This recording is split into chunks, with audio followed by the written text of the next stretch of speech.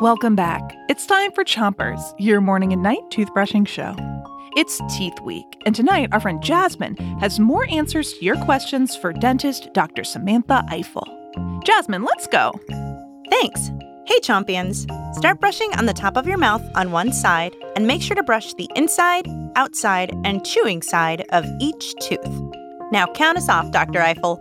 3, 2, 1, brush. So Lily asked, why does the toothpaste that they use at the dentist taste different than the toothpaste that we use at home? We actually don't use toothpaste to clean your teeth. We use a special polishing paste, which polishes your teeth and makes them nice and shiny. Ian wants to know, how can you tell if someone doesn't brush their teeth? There's a lot of plaque, and plaque's that dull, pasty film on your teeth that accumulates when you don't floss and brush.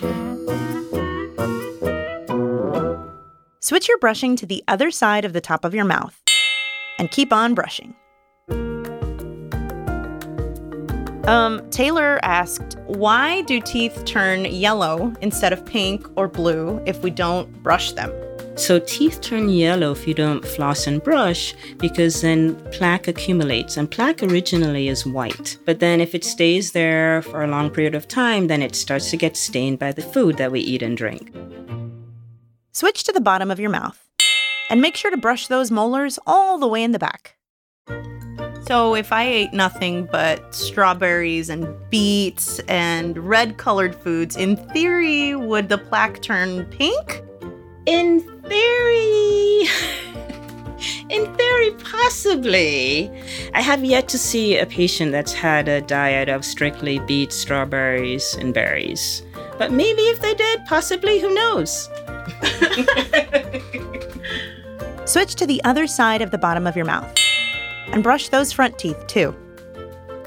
Do dentists ever get cavities? Sometimes we do. Even if we floss and brush every day, sometimes you still can get cavities, like everyone else.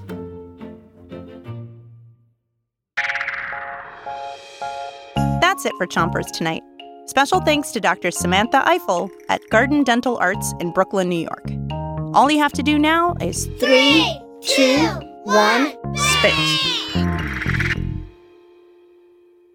Chompers is a production of Gimlet Media.